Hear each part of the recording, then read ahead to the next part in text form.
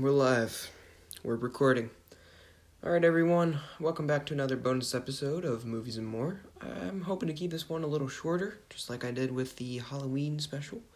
I mean, it wasn't that short, but it's shorter than my normal episodes, so I'm gonna give myself a quick pat on the back. That's what that was. Alright, so aside from looking at shoes to purchase, designing my own shoes, and listening to podcasts and watching videos about shoes, I've also been watching some movies and reading some comics. So I'd like to talk about those real quick, if you wouldn't mind. I mean, no one's forcing you to listen to this. You can always just skip through it, and I get the listen and the download. So, if you think about it, that's like basically the same thing. You just don't get to hear my angelic voice. Alright, I'll real quick talk about Close Encounters of the Third Kind. I have quite a few notes about this movie because I was very disappointed in it, which is something I was not expecting or hoping to say. This is a classic that I've kind of been loosely meaning to get to since I was in, middle school, and I was the world's biggest Spielberg fan, just by having seen, 5 of his movies. But, I know this is a lot of people's favorites. This is, it's one of the classics, especially for Spielbergians. I don't know. What's Spielberg fans? Spielbergers? Something like that. Anyway, for Spielbergers, this is a classic. So, I was really looking forward to it, and my mom has been kind of putting together a list of movies we need to watch based on what movies they talk about on Stuff You Should Know, which if you're not listening to, why? You should start listening to Stuff You Should Know. But so this, Red Dawn, Kramer versus Kramer. Wait, did I talk about Kramer versus Kramer? I had to have, right? No, I don't think I did. That must have been during the 1-month hiatus. I'm gonna real quick talk about that. Sorry, that was not planned, but I'll keep it quick, okay? So those are just a few examples of stuff that we have decided to watch together because they talk about it on SYSK. They also talked about Texas Chainsaw Massacre. Mom, want to watch that together? So I was kind of disappointed, which I said before. This was built up to me as a perfect classic, and I feel like it was kind of more it's kind of okay. It wasn't great. Obviously it's technically very well made, but I don't know. I did think that this was the best comedy I've seen in a while, and I watched Bruce Almighty last night for the second time, and I still think this is funnier. I'm just joking, but when he starts losing his mind and he's going crazy and ripping up everything and throwing it through the window, I was beside myself. I almost fell off the couch. I was laughing so hard. That was gee dang banana balls. That was ridiculous. But I did like before that how the setup was these separate plot lines that were interconnected somehow, but we didn't quite yet know how. That, along with what exactly is going on with these aliens, that was all very intriguing to me. And that's something that I like in a lot of other stories. Stuff like Why the Last Man starts off like that, and you see a bunch of different characters in different locations, and you're not quite sure how they're going to link up until they do. And I think that's really cool. Those payoffs are very satisfying, and that's an interesting way to keep your audience engaged. And for a while, that did carry me through this movie, but the farther along we went, the less invested I became in this. I just don't think that this is as good as it was sold to me as being. I like the idea of him being almost driven mad by these aliens, but I think a lot of the way that how that shakes out and how your audience responds to it, more importantly, comes down to execution. And while I think the idea was very interesting, I don't think it was well executed. I think someone other than Richard Dreyfuss, and while obviously he's a great actor and he's really good in Jaws, I don't think that he was the right choice maybe for this role. I think someone else probably could have played this better. And I think with a little more nuance, this could have been a lot more interesting of a story. And this also, I feel almost seems like faux Spielberg. This seems like a director, maybe Rob Reiner, for instance, trying to do a Spielberg impression. I was just talking about Friday the 13th for the Halloween special, and I said about how I think that's a very superficial and surface level read of what made a movie like Halloween great. And so you take the basic plot beats and some of the general story structure elements, and you translate them to another movie that doesn't understand the craft or the artistry that went into making Halloween so good. So I think that this almost plays to me, coming at it now, like another director tried to imitate Spielberg's style. It's like kind of subtle as a sweatshirt. No, sorry, subtle as a sledgehammer. That's what I meant. That makes more sense. I mean, maybe a Supreme sweatshirt. Subtle as a Supreme sweatshirt. Subtle as a reverse weave Champion sweatshirt. Did you know that Champion invented the hooded sweatshirt? Bet you didn't. Now you do.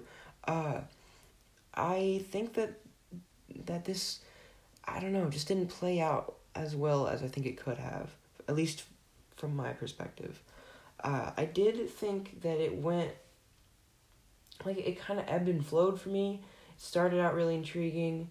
The farther along it went, I think the more my opinion of it declined. And then towards the end, I think it kind of picked back up. And then after that, it sort of dipped back down again. I don't know. It was a real roller coaster for me. I think a lot of this, the positive things that I have to say about it, are purely ideas, not exactly the way I saw them presented in the movie. Stuff like the specific sect of astronauts that they're going to try to send with the aliens. That's a brilliant idea, and that could be a great TV show or comic. That could be a really awesome story by itself. Communicating with aliens, like trying to figure out how do you communicate with a species that doesn't abide by our rules of language. I mean, Arrival proves that could be a really great movie. Guys, Arrival is a fantastic movie. If you haven't seen it, do yourself a favor and go out and see it. It's really, really good. Denis Villeneuve is one of the best filmmakers working today. But sorry, I keep taking weird asides. That's probably why these episodes get so long. But communicating in like an all new language with another species, that's really interesting. Some of the ways that these aliens interact with Earth, like the magnetism and everything freaking out, and the way their lights are so bright that they sunburn people. All of that was so interesting and really, really cool to me. And the way they play with light, especially in the scene where the kid gets abducted, really, really cool. And I really think that this stuff could have been better done in a different movie. Which sounds really harsh, but I think that this isn't really coming from a place of like, I hated this. It's coming more from a place of like, I was really disappointed with this, because on top of being built up as a great movie, I think it's a movie full of great ideas, but I don't think that necessarily translates to a great movie. I would like to read and watch some reviews, though, to see what other people find in this movie and see if maybe I can gain a new appreciation for it. That kind of happens sometimes. It takes another perspective to kind of help you see it for what a lot of other people do. Planes, Trains, and Automobiles is a great example of that, for me at least. I don't think I really liked that movie the first time, but kind of seeing what other people responded to and why other people thought it was a classic kind of changed my opinion of it. And upon a rewatch, I definitely liked it a lot more and try to keep it in the rotation. So I'm see if I can do that with this. I'll keep you posted if you care. But yeah, I do think there were a few things that I would like to highlight. I don't think that they ever should have seen the aliens. I don't think that that's the right payoff for this movie. And while I like an ambiguous ending, I don't think that there should have been so much lack of exposition about these aliens, especially if we're going to see them. If you're going to commit to it being impressionistic, then just go all the way with that. And then I don't think that having a complete lack of resolution with his wife and his children was a good move at all. I mean, that's your entire family, and they just so unceremoniously exit this movie just to never come back into the fold at all. And I was so surprised by that, because that seems like a plot thread that would continue later, but it never does, and I was disappointed in that too. So, yeah. And while I know that this isn't exactly the type of movie that needs a sequel, I think the sequel to this movie would be a lot more interesting, maybe splitting time between what are the parents and the kids of the man who was selected by aliens to go into space and kind of lead the frontier of this new phase of exploration.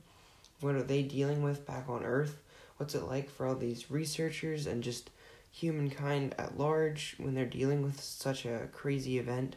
And then what is it like for him? What's he learning about these aliens? What's it like to see a human with a very limited outlook? I mean, like, if you're taking it from this origin, he comes from, like, BFE, like, was it Oklahoma or something? Like, middle of nowhere, basically. So, seeing someone go from such an insular point of view to you're in a whole new universe, that would be really awesome and interesting to see.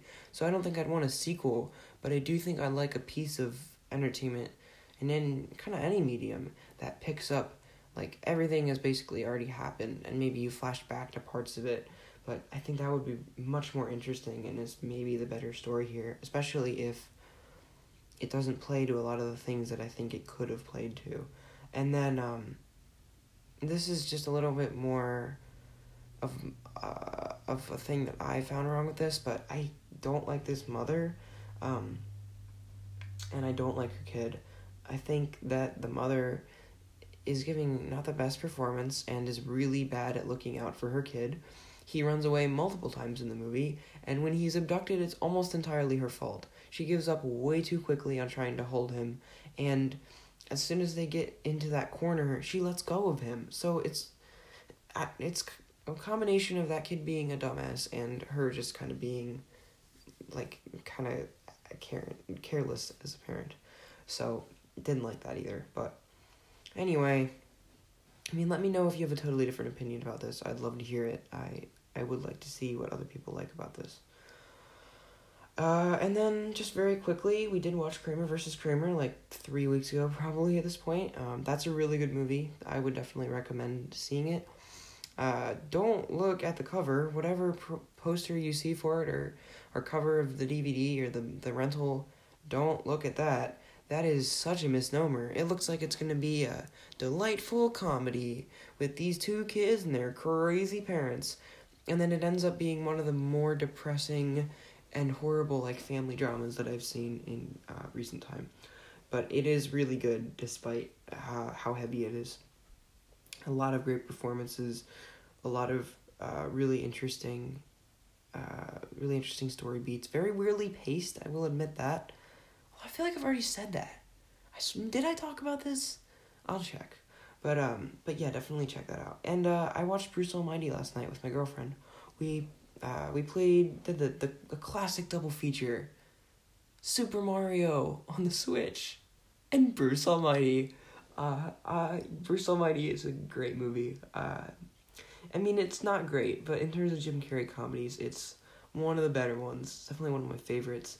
And it's surprisingly well written. Like, it's not, I don't know, it's not like Royal Tenenbaums or something. Like, it's not a Charlie Kaufman movie or anything, but it's a good tight comedy script, and it delivers on a character arc that I think is much better set up than I would have thought it would be. So, yeah, I really like Bruce Almighty, and I think that if you haven't seen it in a while, or you just haven't seen it, check it out. And then, real quick, I want to give you some comic and TV recommendations. So, I am further yet on my quest to finish up Y the Last Man. I just got the 4th volume last night. I haven't started it yet, but I plan on it at some point today. And I also picked up the second issue of the J.J. Abrams Abrams or whatever his name is. It's J.J. Abrams and his son, the Spider-Man comic, the miniseries that they're working on. Picked up a second issue. Very mixed opinions on this one. The first one, I thought, well, it wasn't the best written. I thought it had a lot of interesting ideas, and I was excited to see where they'd go with it. This, I think, the dialogue is one of the worst things about it. I think that falls really short. It seems really over-dramatic and just not playing to the right beats. And they introduce a new character, a love interest of sorts, and she's kind of just like female Miles Morales, which I didn't really like. So yeah, I thought that was kind of disappointing, and yeah, just over dramatic. I think that's my number one complaint with it, which is something I've been finding with a lot of Marvel books recently, especially that Chip Zdarsky Daredevil stuff. The like I said, I think I touched on it then. That clipped like, this is the end of Matt Murdock of Daredevil. This is over. Whatever, like that just bothers me, and I think I equated to, it's hard to go from only eating caviar to like dollar store meat, you know? It's kind of difficult. So, because, I mean, if you think about it, like, Y: The Last Man is classic. Saga is fantastic. Paper Girls is amazing. Invincible, Kill or Be Killed, all these books that I've been reading. And then to kind of go back to just stuff that's just not quite meant to be all that. It's just a little, I don't know. It's kind of hard to get past, but I would recommend picking it up to see what you think. It's definitely an interesting story, and it's not canon, so it doesn't really matter. So having an Elseworlds take written by JJ is pretty cool. So, and then if you are not watching any new TV shows, or you've run out of TV shows to watch, well, it's the time of year when a lot of new shows are launching. It's pilot season. So I think this is a great time to jump on some stuff. And Watchmen is something that I'd highly recommend. It is technically a sequel to the Dave Gibbons, Alan Moore comic Watchmen from the 80s, which is the only comic to ever make it onto Time's 100 greatest novels of all time. And well deserved. It is a fantastic comic, and it's one of the best standalone stories I've ever read. But then again, I actually don't think you really have to read it to understand this TV show, but I would highly recommend it if you've got the time and you're looking for something to read. Goddamn, Watchmen is so good. But and it stands on its own. Like I said, you don't need to have any prior knowledge of it coming into it, and even if stuff doesn't make sense, it was originally designed to be its own self-contained story, so everything kind of comes full circle, and it's really, really good. I highly recommend it. But the series is also really good, and it has that quality that I talked about earlier, with a lot of different stories kind of converging upon one another to a certain degree, and I like that a lot. You see kind of random, almost unconnected events that seem to not play into each other at all, but eventually probably will. And along with that, it's just got some really good writing and clever world building, and it's just a very interesting show, and I really like it so far, so I'd highly recommend that. The world building, I think, is one of the things I was most enamored with, as well as the transitions. We start out, this is a pretty minor spoiler, but we start out watching like an old-timey silent serial from like the 40s or something, and it's like, what is going on? And if you read the comic, you kind of recognize some of the iconography that's in the serial.